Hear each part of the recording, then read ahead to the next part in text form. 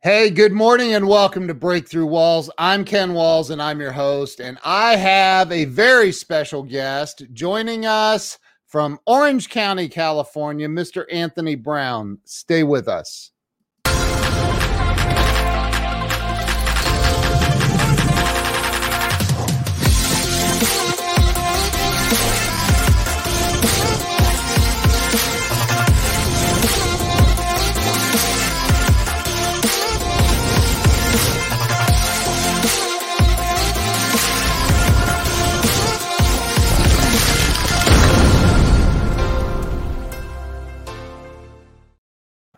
And we're back. Let me bring Anthony Brown on. Anthony, welcome to the show.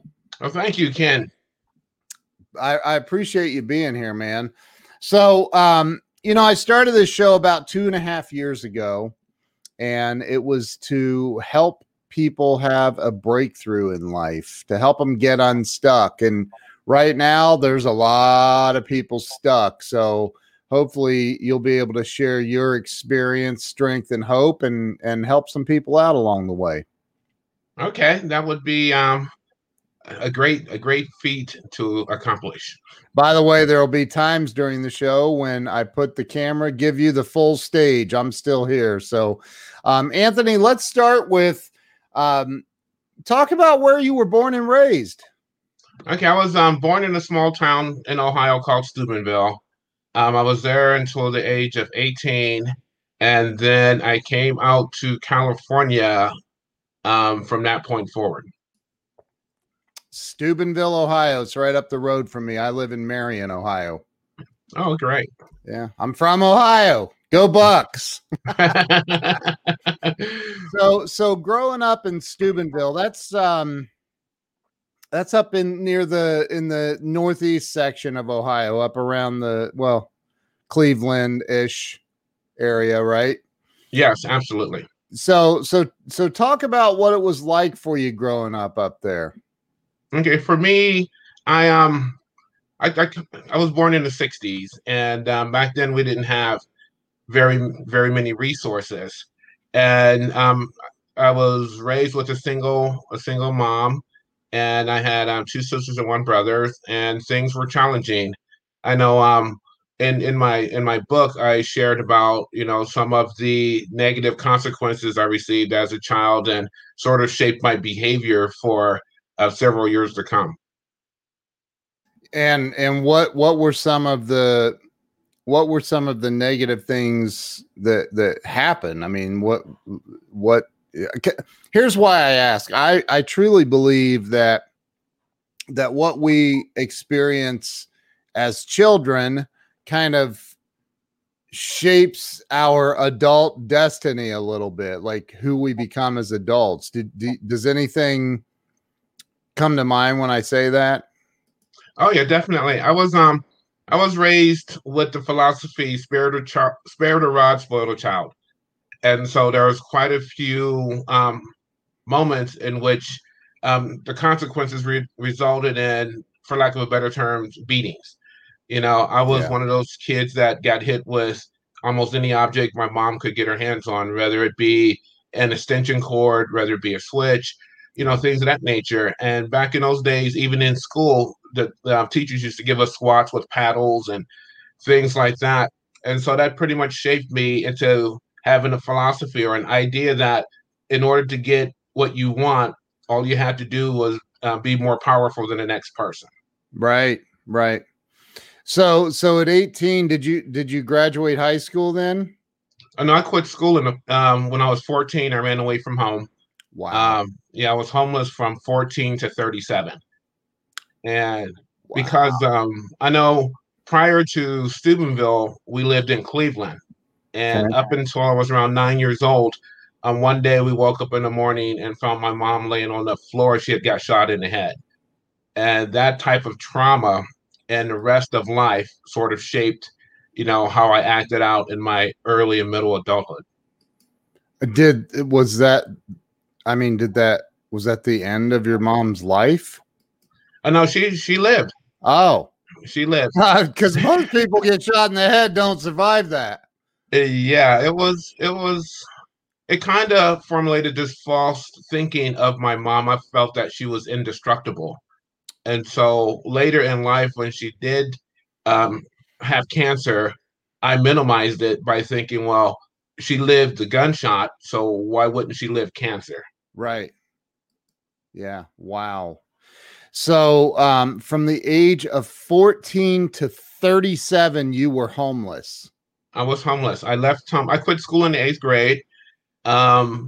By then, at the age of 12, I was experimenting with drugs, marijuana, drinking all the time, eating pills, you name it. It didn't matter to me because now that I'm an adult, I understand that this was my way of coping with the trauma that was occurring inside my house. Jeez, man. And so at 14, I ran away from home. I joined a carnival and traveled as a carny in Ohio. Wow. And that was what, going to fairs? Yeah, we were traveling around doing fairs. It was the great escape because when you're out there, you can hide. And so I traveled around being a carny in the summertime. In the wintertime, I came back to Steubenville, lived in abandoned houses, got through. Then in the summertime, I did the carny thing again until I was 18. You lived in abandoned houses. So there was no heat. There was nothing there, no heat, no furniture, and it's I tend to find humor, as my coping mechanisms. And living in those abandoned houses, we used to get the wooden milk crates back then, and I would build furniture out of the milk crates. But Wow. then when it gets cold, I would burn the milk crates in the fireplace, and that smoke from the fireplace attracted the police, which removed me from my dwelling because I was literally trespassing anyway. Did they at least put you in jail where you could get some meals and heat? Well, I have been to juvenile hall, but usually when they find you trespassing, they just tell you to leave. And I was more or less trying to escape from home anyway. Yeah. And so that type of lifestyle is what I got At involved in. 14 years old is when you started that. Yes. My gosh, today is my 15-year-old daughter's birthday, and I cannot imagine that for her. I can't imagine that. So, so you were homeless, and how in the world do you get to California when you're homeless? A friend of mine from Steubenville had a relative out here in California, and they had visited their relative. And so when he came back, I was 18 doing the homeless thing, and he said, "Well, you want to go to California? That would be a good idea." And well, I didn't have nothing going on for me anyway. Yeah. And so I thought that because I had no clue what California was about, and so my idea was California was what I saw on TV, Right. palm trees, people Movie in star. bikinis. Exactly. Yeah. And so we got in this car and we drove to California, and I seen the Hollywood sign, and Yeah. by then I'm strung out on everything. I'm homeless, and I had this grandiose idea, and I seen the palm trees, and I seen Hollywood and Rodeo Drive, but we just kept on driving, and then I seen nice houses, swimming pools. Oh, great! We kept on driving, and then we end up in the ghetto. And I'm like, well, this isn't what I seen on TV. Whereabouts? Where they in the LA area? Yeah, in Linwood, California. That's where we stopped. Why? Why didn't you stop in Beverly Hills and hang out there? Well, he had his brother lived in Linwood. Oh, okay. And so when we got to Linwood, I'm like, my idea and dream was shattered, but I was already addicted to everything, so it didn't matter as long as I could find something to take care of my addiction. And a place like that was perfect. Wow. For an addict. Wow. Okay, so I assume you immediately went and got a good, nice corporate job or something. A job? I'm kidding. I'm kidding. Back. So what did you? Okay, like, and again, I'm in recovery, so I can relate to a lot of this, but how did you, I mean, dude, when you have a drug and alcohol addiction, you got to pay for that. Like Well, that, they're not handing that out for free typically. yeah. Well, I when when I was younger, I learned a long time ago. The only knowledge you needed to know was 28 grams made an ounce. I didn't even know that actually, but Yeah, and wow. so, and I've always, sold marijuana or sold pills or done something. So I sort of had that vocation instilled within me. And I know that um, I have excellent survival skills, Yeah. aka hustling or whatever you want to call it. And Yeah. so I know that if somebody gave me a bag of drugs, it's smart to use some, so most of it, so you can continue the process over and over and over again. And that's how I was. I was I guess you could say a honest drug dealer. Wow. So you and how old were you when you went to California? 18? I was 18. So from 14 to 18, you're doing the carnival thing, is that right? Yes. Uh-huh. And you are traveling around Ohio, going to carnivals and fairs and all of that as a carny. What did you do as a carny? Like you helped set up the tents, or what was that? I there's in the carnival life, there's I guess you could be subdivided into two categories. There's the ride jocks, and then there's the joinies. There's the people that operate the amusement rides, and there's people that operate the games. And I operated one of the rides. I got this set up. I never forget. It's called the Tip Top, and I have a picture of it still. But Okay.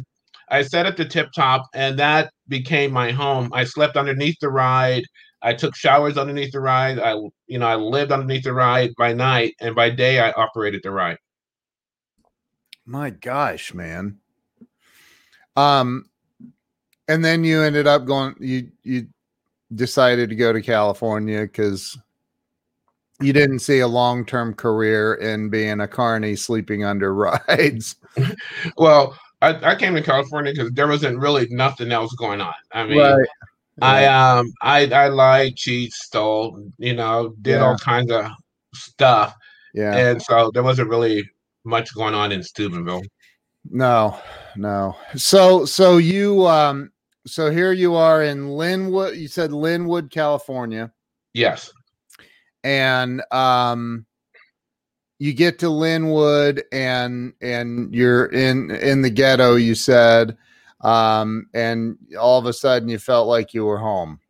Yeah, I went to a park and you know noticed a group of people hanging around. This was my first encounter of ever seeing a gang.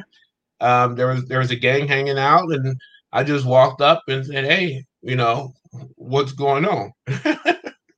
and and I'm a chameleon. I fit in anywhere, Wow. and that's when I first started learning how to smoke PCP. Oh, that sounds like a good thing to do. Oh yeah. There's nothing like having your entire body frozen by a chemical. Everybody should have that on their resume. Oh, yeah. Yes, indeed. Wow. So yeah, Ernest asks a great question. Did they beat the crap out of you for 20 minutes? This gang? Did you join the gang? No, I didn't join the gang. It was a Hispanic gang, and I'm Okay, African American. But the thing that we had in common was the fact that I like getting high. I And got you. and so in the beginning I was pretty much a customer. But Wow. then, I became a employee, so to speak. Oh my gosh. So talk about how things went from there for you when you here you are now. I mean, PCP's some serious stuff. Like now you're smoking PCP, you're sounds like dealing or something along that lines. How did things go for you from there? Because that's 18 years old, you said, and you were homeless till you were 37. So we still have 19 years to go. And it was an adventure. I from the PCP days, I got introduced to cocaine back then, and I've already learned how to inject drugs from Ohio, so I brought that skill with me. Wow. And so I'm injecting cocaine, smoking PCP, smoking marijuana, drinking Boone's Farm, Wild Irish Rose, just about anything. And, that lasted for a while. I accommodated a residency in an abandoned house because that's what I know. And from there, actually had the opportunity to get a job at a fast food restaurant out here. So when you're living in abandoned houses, don't you have competition for that? Aren't there other people that want to live in those abandoned houses too? Well, if you've seen the way I look back in the days, you wouldn't want to compete with my house. Oh, really? Oh, yes. I'm a far cry from who I was back then. Wow. Yeah, back then I had a afro that wasn't very kept. I had a beard. I never smiled. I was just not the type of person that you would even want to be around. Yeah. But when you're an addict, it doesn't matter where you get your drugs from. And so most of the time I hung out in the dark anyway, But I lived that way. I got a job at this fast food restaurant. I start working at the restaurant. I start stealing. The restaurant was good because it gave me something to eat. Yeah. And so I'm eating hamburgers, eating tacos, all of that. And then they promoted me to working the cash register. And so I'm at the cash register. Of course, I'm going to do what I'm familiar with. I'm stealing money from the cash register. Right. And then the heat was on. And so before I got caught, they transferred me to another restaurant because it was a franchise. So I got transferred to another restaurant in Costa Mesa. And I adapted to that. I already knew where to pick up drugs. The manager of the restaurant liked cocaine as well, but he wasn't the type of guy that would go into the environments that I would to get it. And so, again, I had my skills of selling drugs. I'm in this restaurant. I'm supplying cocaine to him. So he felt it would be best to move me in with him to live. And so I'm living in this apartment. I'm working at this restaurant. And I'm the kind of drug addict that if you leave your drugs around me and you get up and leave, I'm going to do them. And so by then, I'm living with him. I graduated to becoming a shift lead. I had complete control over all the cash registers. I was selling drugs out of the drive-through of this restaurant and living with him until one day it came where he left his drugs laying in the house. He went to the bathroom. I did his drugs and he came back and he's like, well, what happened to the drugs? And of course, I'm like, well, I don't know. Somebody must have took them. And so I told him that, we would find the culprit and deal with it. Well, there's only me and him living in the house. And so that created a problem. He kicked me out of the house. He fired me from the restaurant. But I've already established my corner in which to operate. And so I hung out there and sold drugs in the middle of the night. Wow. Holy smokes. So you, man, and how old were you at this point? I was probably 27, maybe 28. Wow. Yeah. And 28 years old, 8th grade education, strung out since 14 years old, homeless in a different state.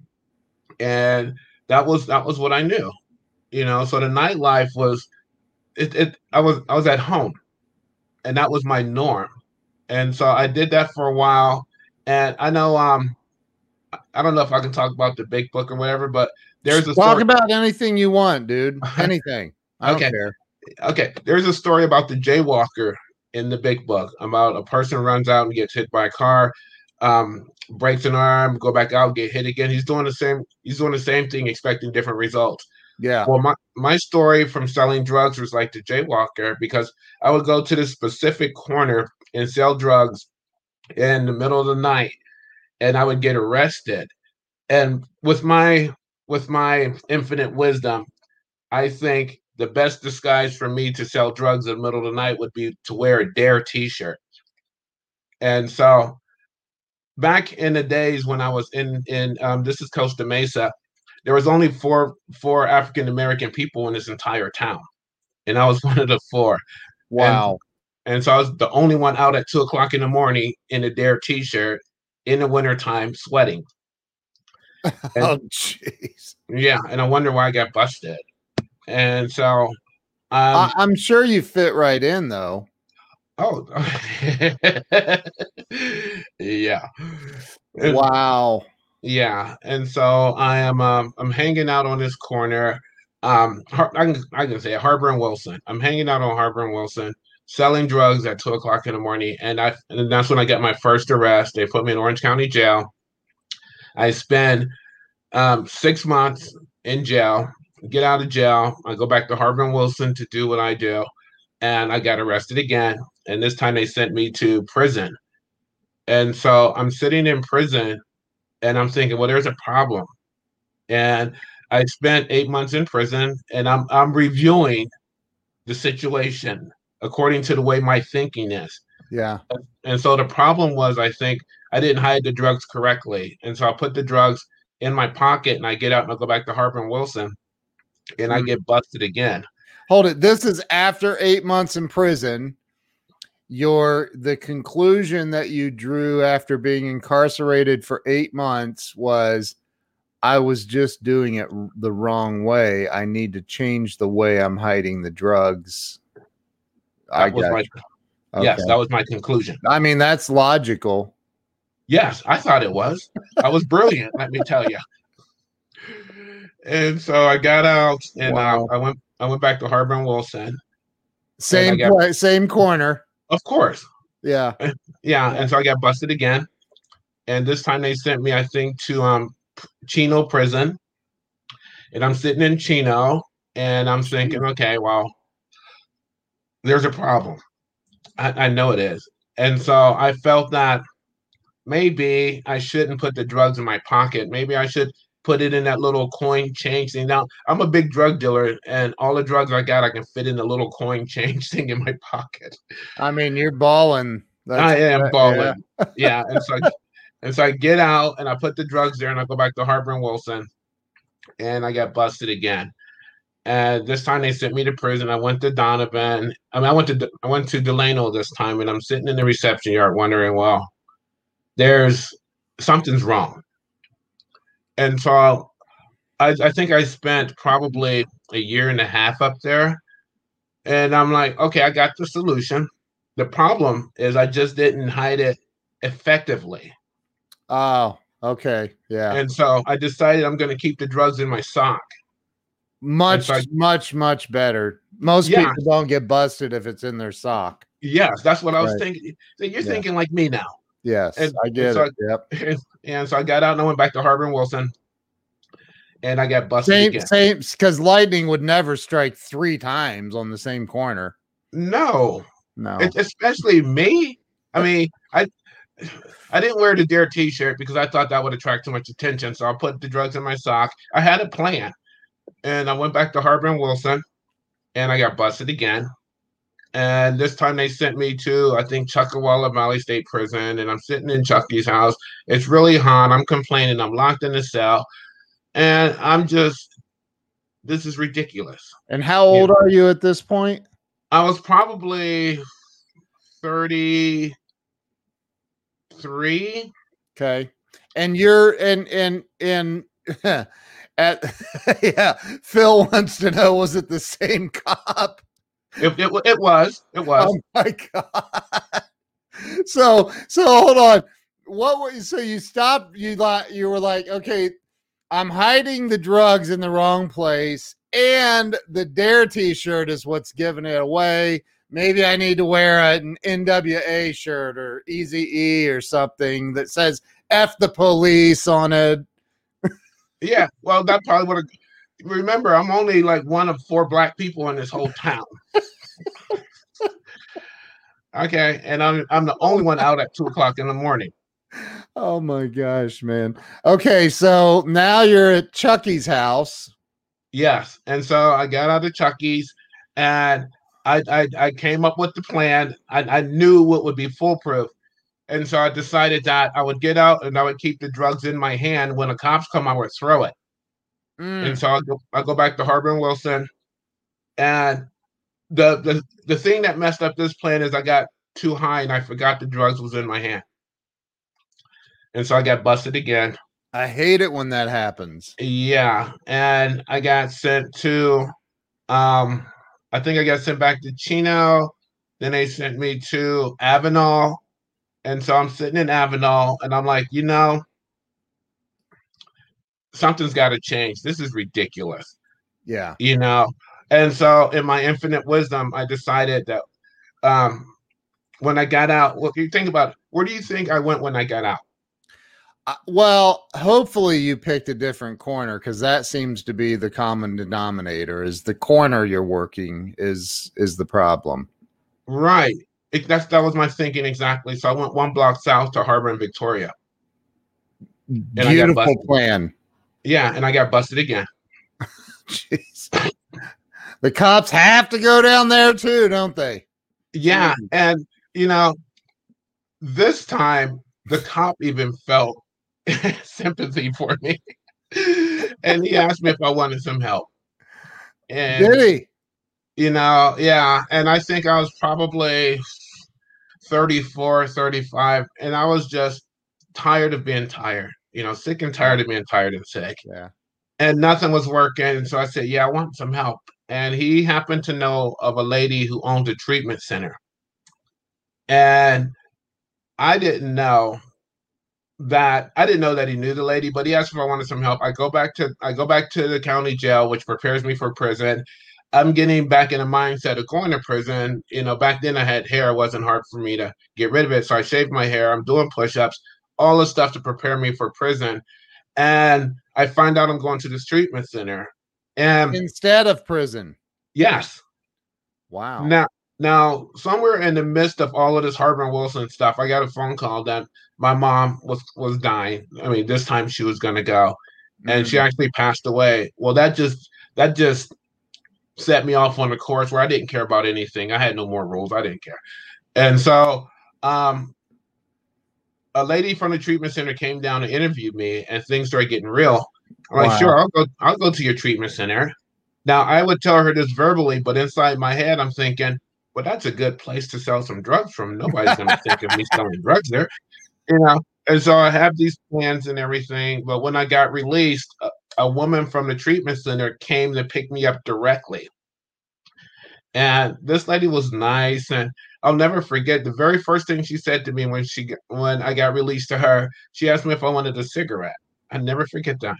Wow. And I looked at her and it's like, well, why are you being so nice? Because I lived in a certain kind of environment from pretty much a childhood. Yeah.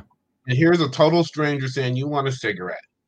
And then after that, she asked me if I like Chinese food. Those words are etched in my brain forever. Wow. And she took me out and she paid for a meal for me, and she took me to this treatment center, and she said, do me a favor, if you're going to leave, don't jump the fence, just walk out the gate. Wow. And I'm like, you trust me? And she's like, why not? And so I walk in this treatment center and everybody's all smiling. Hey, how are you? Let me shake your hand. Let me give you hugs. I'm like, what is this? Bunch of freaks. Why are you hugging me? Right. Don't touch me. Don't you know who I think I am? Right. I just came from prison. I'm ruthless. Yeah. I'm a level 1 killer. Yeah. Very talented drug dealer too. I mean, it sounds like you were running a major enterprise there. Oh man, Scarface has nothing on me inside my head. Okay. And actually towards the end, I actually did accumulate quite a bit of drugs, but it didn't matter. Nothing lasted. Wow. And so I'm in this treatment center and people are nice. I remember somebody gave me a bag of quarters, somebody gave me a bag of cheeseburgers. I mean, when you're hanging out in back alleys in the middle of the night selling drugs, nobody walks up and say, "Hey, are you hungry?" That doesn't happen back there. Wow. But these people, it was a whole paradigm shift, and I felt like a stranger in a strange land. Wow. And I didn't know how to act. I mean, I knew might makes right. I knew if I punch you in the face, I'm going to get what I want. I knew that. I knew if I could manipulate you, I'm going to do it because that'll get my way. But these people were just genuinely here. Take this, and I'm like, what? And so they put me in this apartment by myself, and I didn't know till later on that the reason why they put me by myself because I wasn't really like a nice person, right? But they put me in here, and I did my 30-day lockdown there, and it's really fascinating because all the times I've been in prison, I read all kinds of books. I read all of Louis L'Amour and Daniel Steele and Stephen King, and I know how to read books, and so I was given the big book of Alcoholics Anonymous, so I read it like it was a novel. And after lockdown, I knew everything there was to know about recovery. And so I went to my first meeting, which was a Wednesday night men's stag at this low bottom indigent detox. And I got, I seen what everybody was doing. They was raising their hands and my name is so-and-so, I'm an alcoholic. And so I finally got to the point where I raised my hand. I go, my name is Anthony, I'm an alcoholic. And this treatment center is mistreating me. It's unfair that I have to make my bed. It's not cool that I have to do chores. I don't like what's going on and something should be done about it. And so after I shared, everybody clapped and I thought I did good. And the next guy stood up and he introduced his name and he looked at me and he goes, you're just a little whiny. And he called me not a nice word. And he told me to shut the heck up and not a nice word. He didn't say the heck. No, he didn't say the heck. And did he call you the B word? You're a whiny little.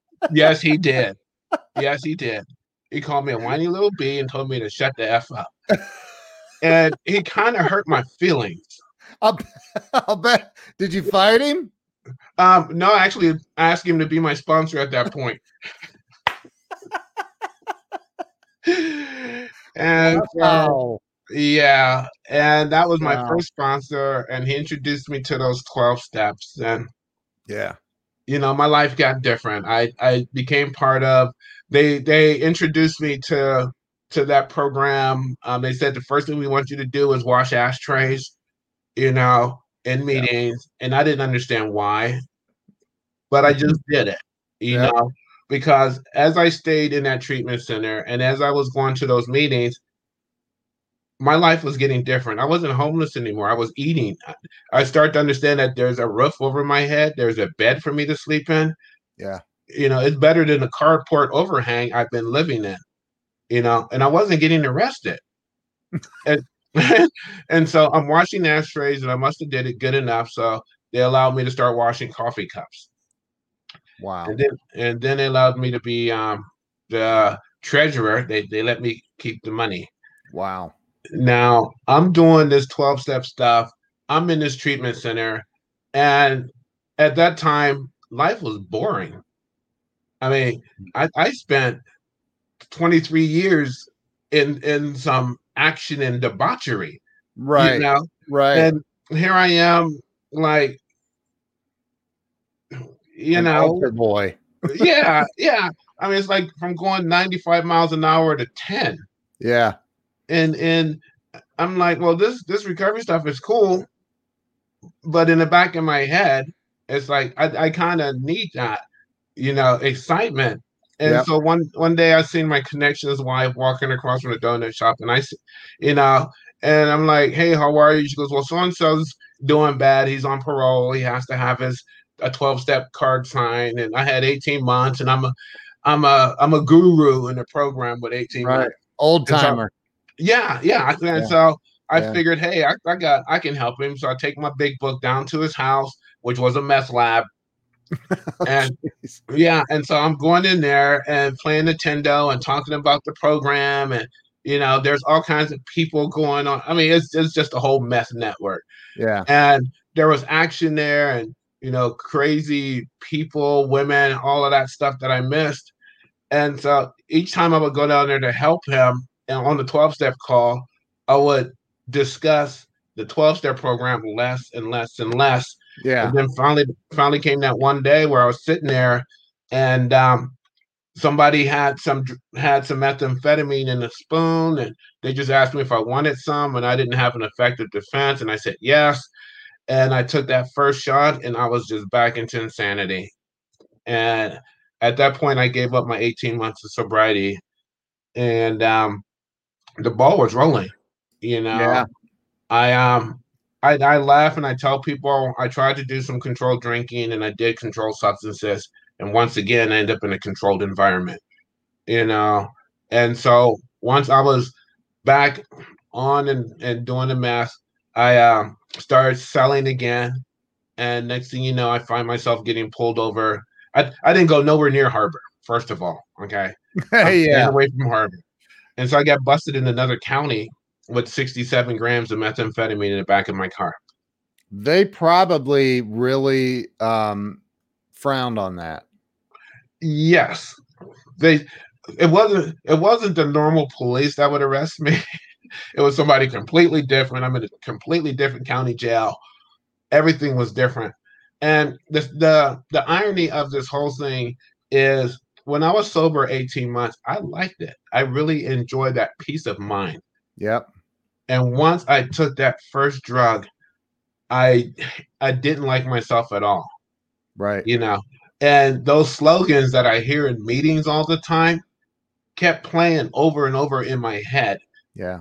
And they say that a head full of AA and a belly full of booze don't mix. A head full of AA and a body saturated with methamphetamines will drive you crazy. Sure. Because all I kept hearing is keep coming back, keep coming back, keep coming back, keep coming back, keep coming back. And I hear it all the time. And then I'd get a pause where I hear it works if you work it, And so my high was ruined. And I just wanted it to stop, but I couldn't. And so I did that Hail Mary prayer one day.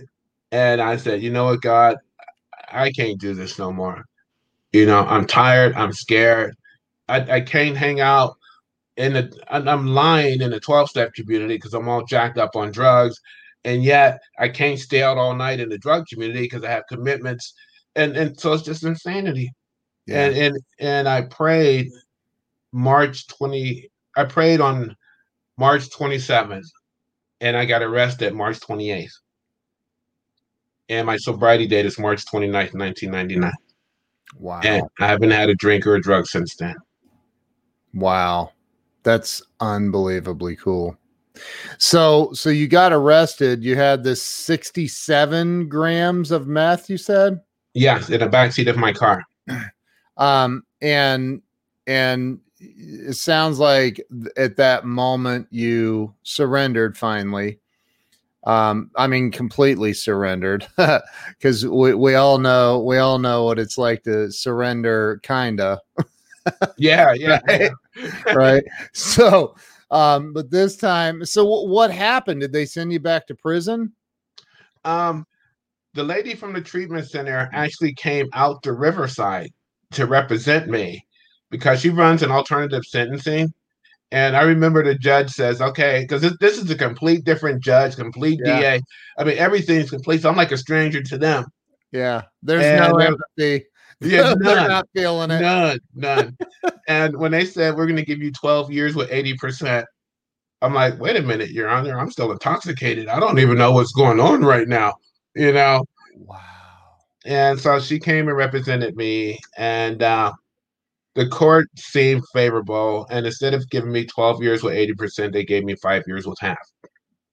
And What's I that mean? 5 years with half. only have to do 2.5 years off a 5-year sentence. Gotcha.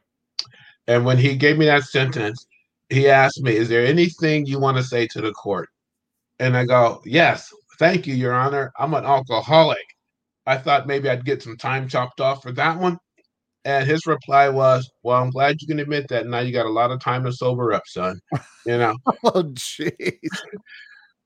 And how old were you? At that point, that's when I was 37. So at 37, you had to go do 2.5 years. Yes. Wow. Mm-hmm. So how you were 40, 39 when you got out? I got out when I was 30, 39 and a half. Okay. When I got the beauty of being arrested, I've been in prison. I know prison life, you know. You said, hold on. Nobody ever says the beauty of being arrested. You just said the beauty of being arrested. Yes.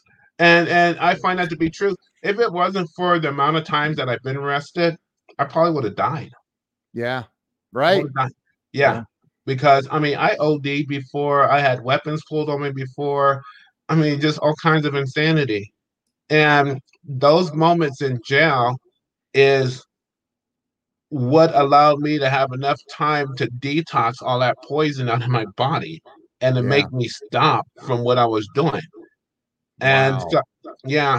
And so normally when I'd go to jail, I'd adapt to that mentality. I'd sell my, my commissary for drugs. But this time I felt completely different. I mean, it was just a whole different psychic change because I've already had 18 months of the program. So I know what that was like. Yeah. So I just got back into my program, In prison, you got back in? In prison. I was always sort of religious, but not spiritual. I mean, I believed in certain doctrines and things like that, but this time it switched. I was more spiritual than I was religious. And me and God, and that's what I call my higher power, we got into this really, really cool relationship. And it was nice. I mean, I read the Bible and I read the Bible before, but this time it made meanings. I felt this calmness around me that it just felt good. And so when I got out of prison, the lady who owned the treatment center picked me up, took me to a place to stay. I didn't get along with people there, but I was always involved in the 12-step community. And that is what led me to the life that I have today. Wow. I remember because, again, I was homeless and I lived in parks and in carport overhangs and just couch surf. But this time, I lived indoors and I had this comfort feeling of God's presence. And I remember going to a park one day and I was laying on a bench and I said, "You know what, God, I know cars run on gas and I know concrete objects are solid. I know this for a fact. Prove to me that you're there. Just give me some proof." And I just got hit with this this overwhelming feeling or comfortness that is still with me today. I know a lot of people call it a spiritual awakening and whatever, but I literally have been rocketed into a place in life that I never could have imagined. And I still have that with me today. Wow. Yeah. At that point, I started completing everything that I started before at my substance use. I started going back to school. I completed that program. I got my first license as a psychiatric technician. I stayed in recovery, sponsored people, got commitments, did all that. Continued to go to school. From that, I think I picked up a bunch of certificates in substance use. I'm a certified addiction treatment counselor. I continue to go to school. Got my associate's degree in science, got my associate's degree in art. I continued to go to school. I got my registered nursing license. Wow. I continued to go to school. I got my Bachelor of Science in Nursing. And I'm doing all of these things while I'm going to meetings and, praying every day and being involved in being of maximum service. And wow. And it's fascinating because I started out with an 8th grade education. Right. And these are the things that I get to experience. Now, having a track record that I had, because I have felonies and prison records and things like that, I had to jump through hoops. It's hard it's hard, but it is doable for somebody to have felonies and yet get a license to practice nursing. Right. And I laugh because I found a God that's in the miracle business, and I laugh because all my life I wanted to be a drug dealer and God made me a nurse. So wow. Yeah. And so I'm doing all of that. And I got to the point after I got my bachelor's degree, I said, and like I say, God and I, we have conversations because that's my relationship.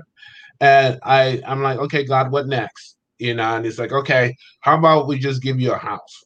And so, okay, so I have this house that I currently live in. It's like, okay, God, what next? And he's like, okay, well, how about if I give you a career? So I'm a nurse. I've been working one job I've been working one job for 15 years. And 6 years ago, they promoted me to be director of nursing.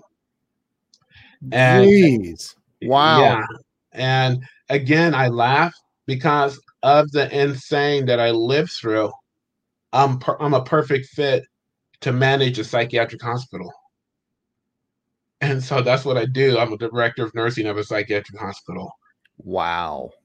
Yeah. And things just keep happening. I hang out in meetings. I go through situations and I get uncomfortable. I just go to meetings and I just throw it out there. I remember my first time even getting employment.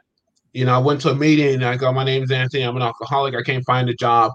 And one of the wise people in the meeting said, Anthony, why don't you go put in an application? Right. I didn't think of that.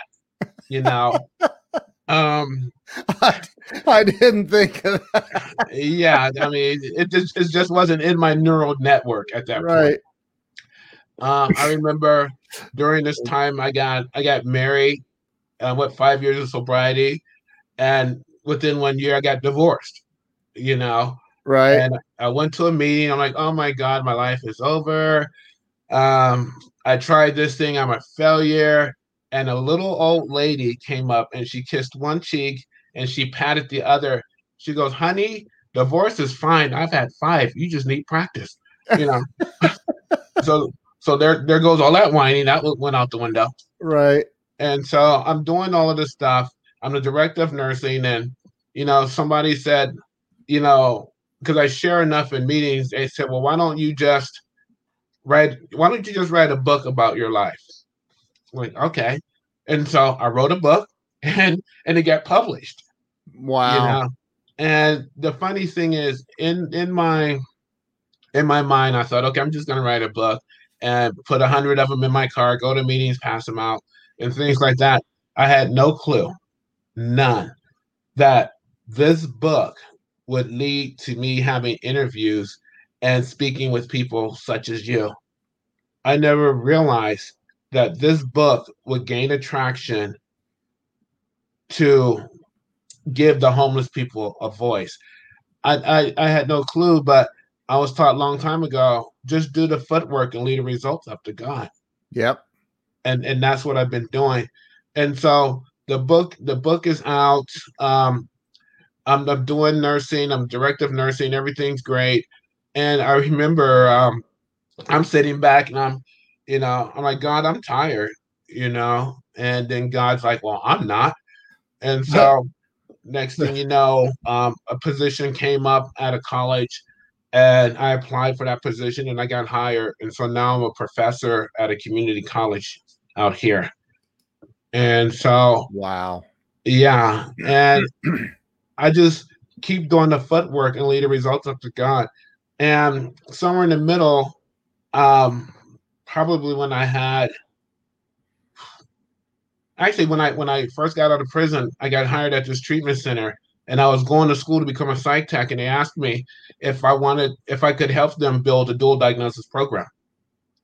And I said, sure, and me and another student got together and we actually developed a dual diagnosis program for this treatment center.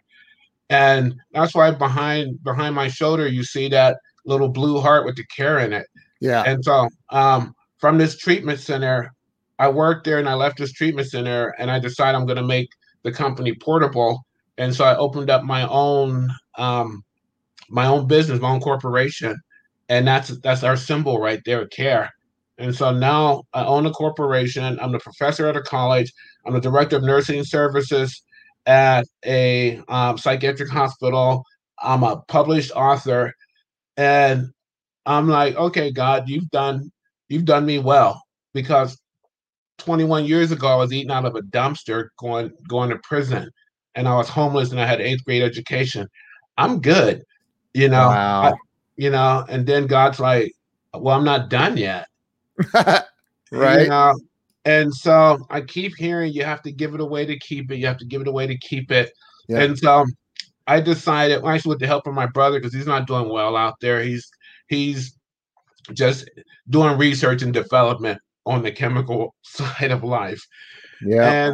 And one day he told me he was living in an abandoned doctor's office. And I understand living in abandoned houses. And this is in Steubenville. And so I told him, find a name or who owns that, and I would buy it, because I'm financially comfortable right now. I'm not rich, but I'm able to do something. And I was told a long time ago, or I felt a long time ago, none of this stuff here on this planet is mine anyway. It's all God's stuff. I just get to play with it. Right. I've never seen a Hertz with a U-Haul connected to it. Right. Right. And so none of this is going with me. And so because of my brother not being able to acquire whoever owned that abandoned doctor's office, I felt that it's best that I help out the other homeless people.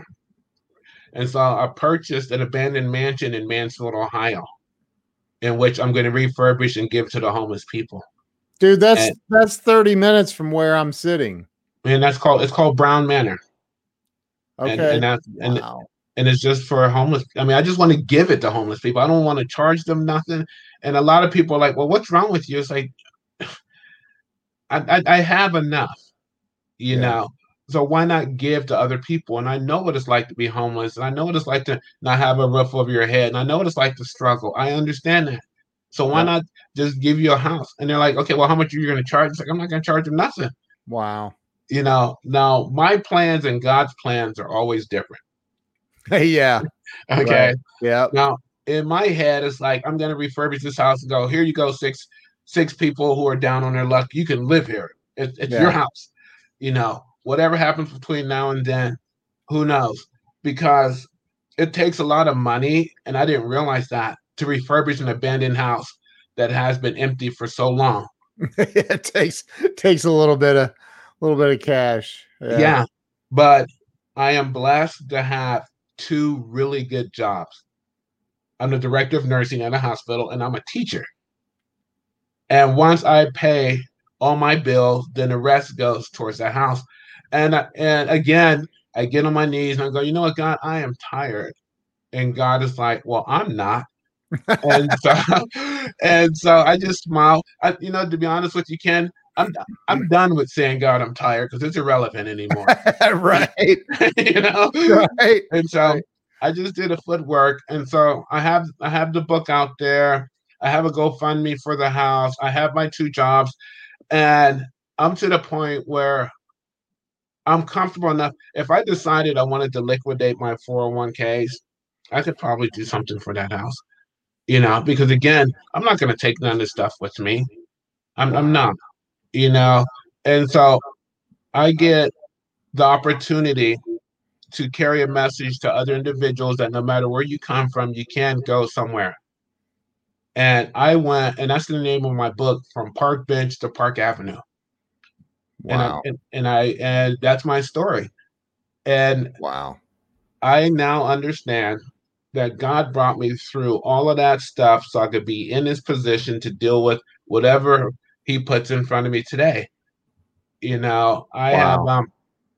we're going through this whole COVID thing, and I work at a hospital. I have staff, I have clients to look after. I get the pleasure of dealing with people's anxiety, in an empathetic way because I've been through situations. I tell people, they ask me, because I do the mask and a gown and proper PPE six. I believe in that, and people ask me, how come you're not afraid of COVID? And I tell them, I ate out of dumpsters, I injected drugs in my arm. I Right. smoked God knows what. You know, COVID doesn't have a chance against this immune system. There's your book right there. Hey, there it is. Yeah. Wow. Thank you. Yeah, that's my book. That's awesome. I'll put the link in the comments for people to be able to go pick that up. Wow, Okay. man. Yeah. That's incredible. Yeah. And so life is good. I love the one day at a time thing. Sometimes, I love the 1 minute at a time. I laugh because, I haven't had a drink or drug for over 21 years, but Wow. my disease centers in my mind. It's not the drinking, that's my solution. It's my thinking that's the problem. And Right.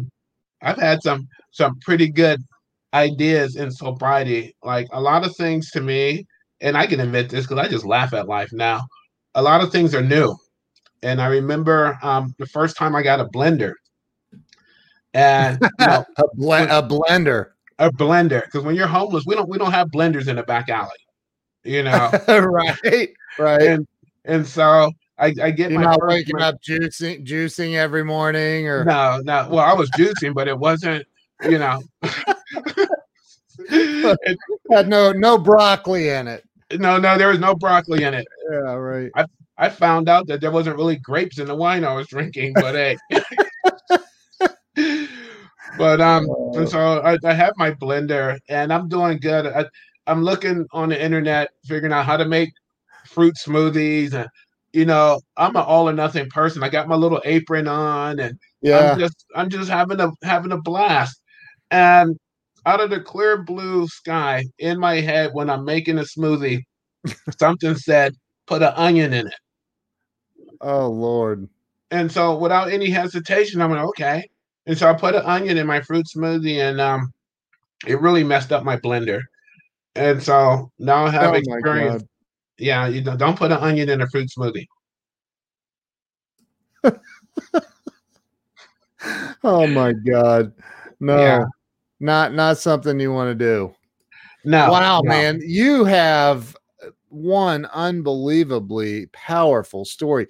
How many times in total were you arrested and in prison? You were in prison 4 or 5 times, it sounds like. Oh, I spent most of the 90s in prison, in jail. Most of the 90s.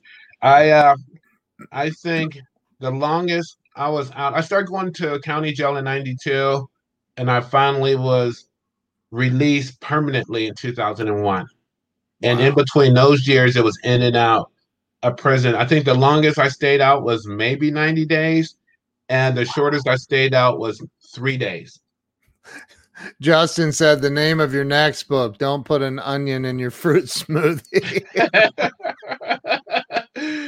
I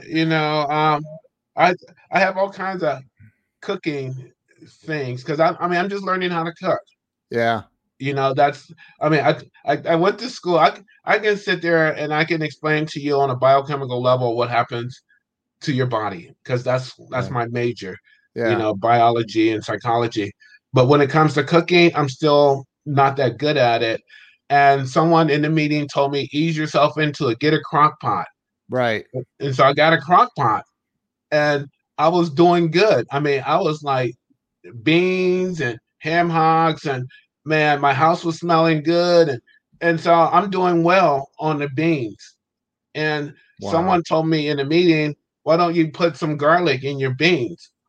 I'm like, okay, I I understand that.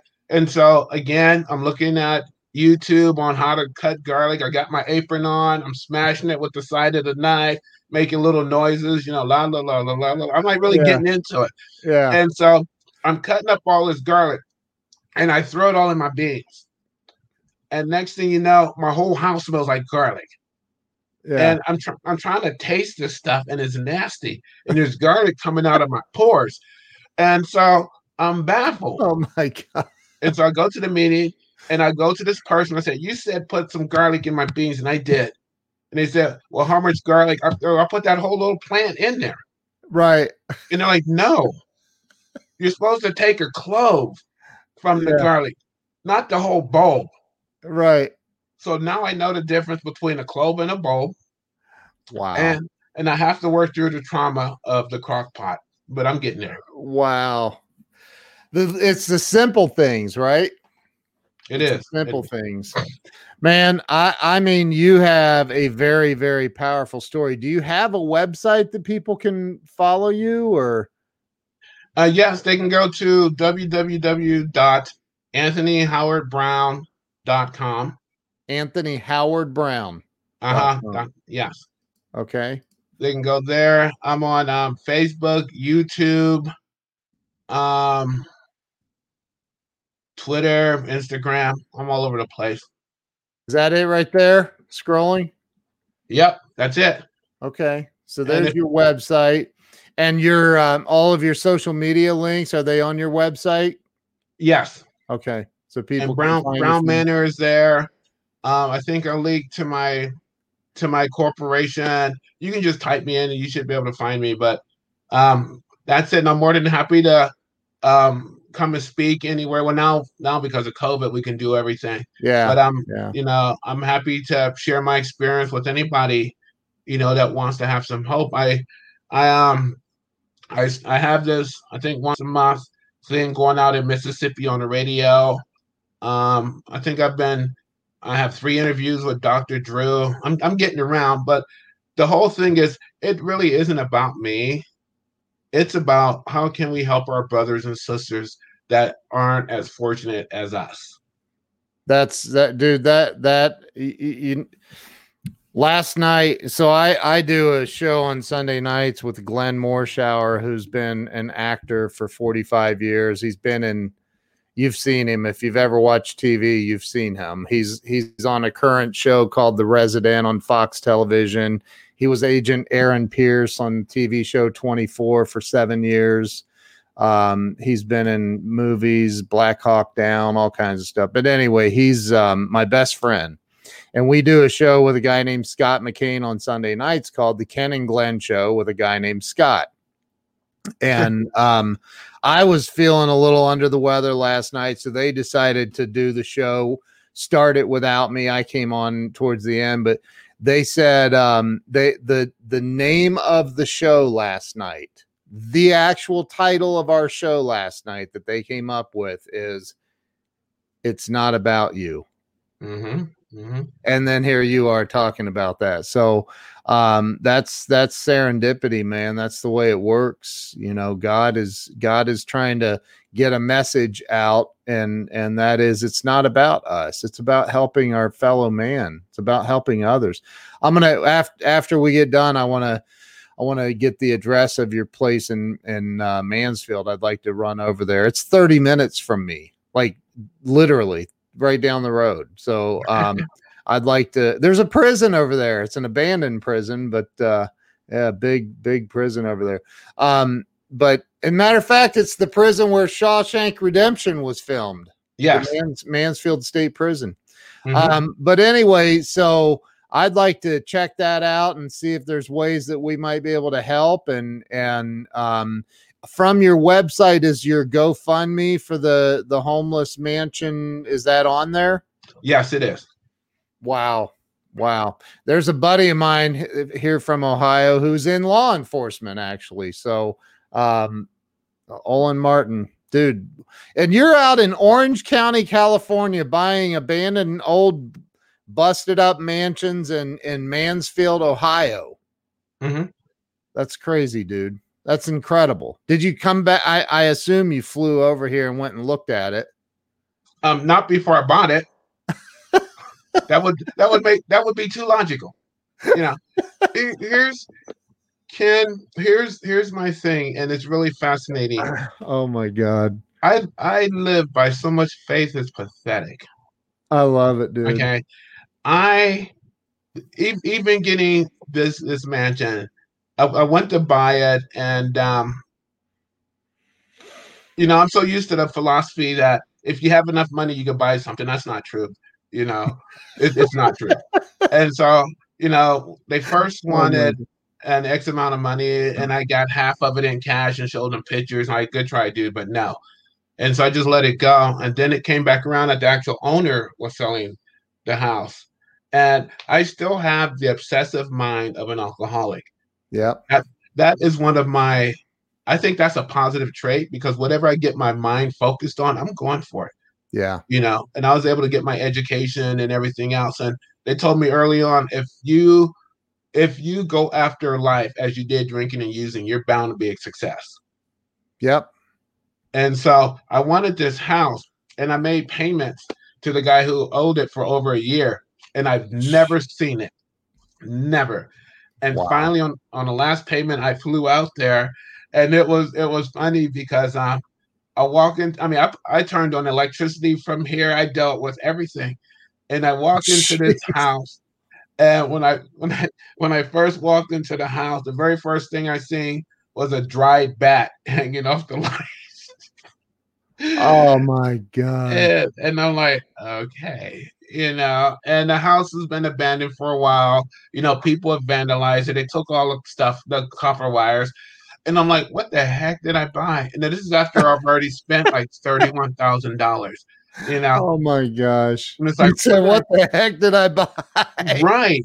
You know, and I went back to my hotel, and I got on my knees, and I said, you know what, God, what do you want me to do?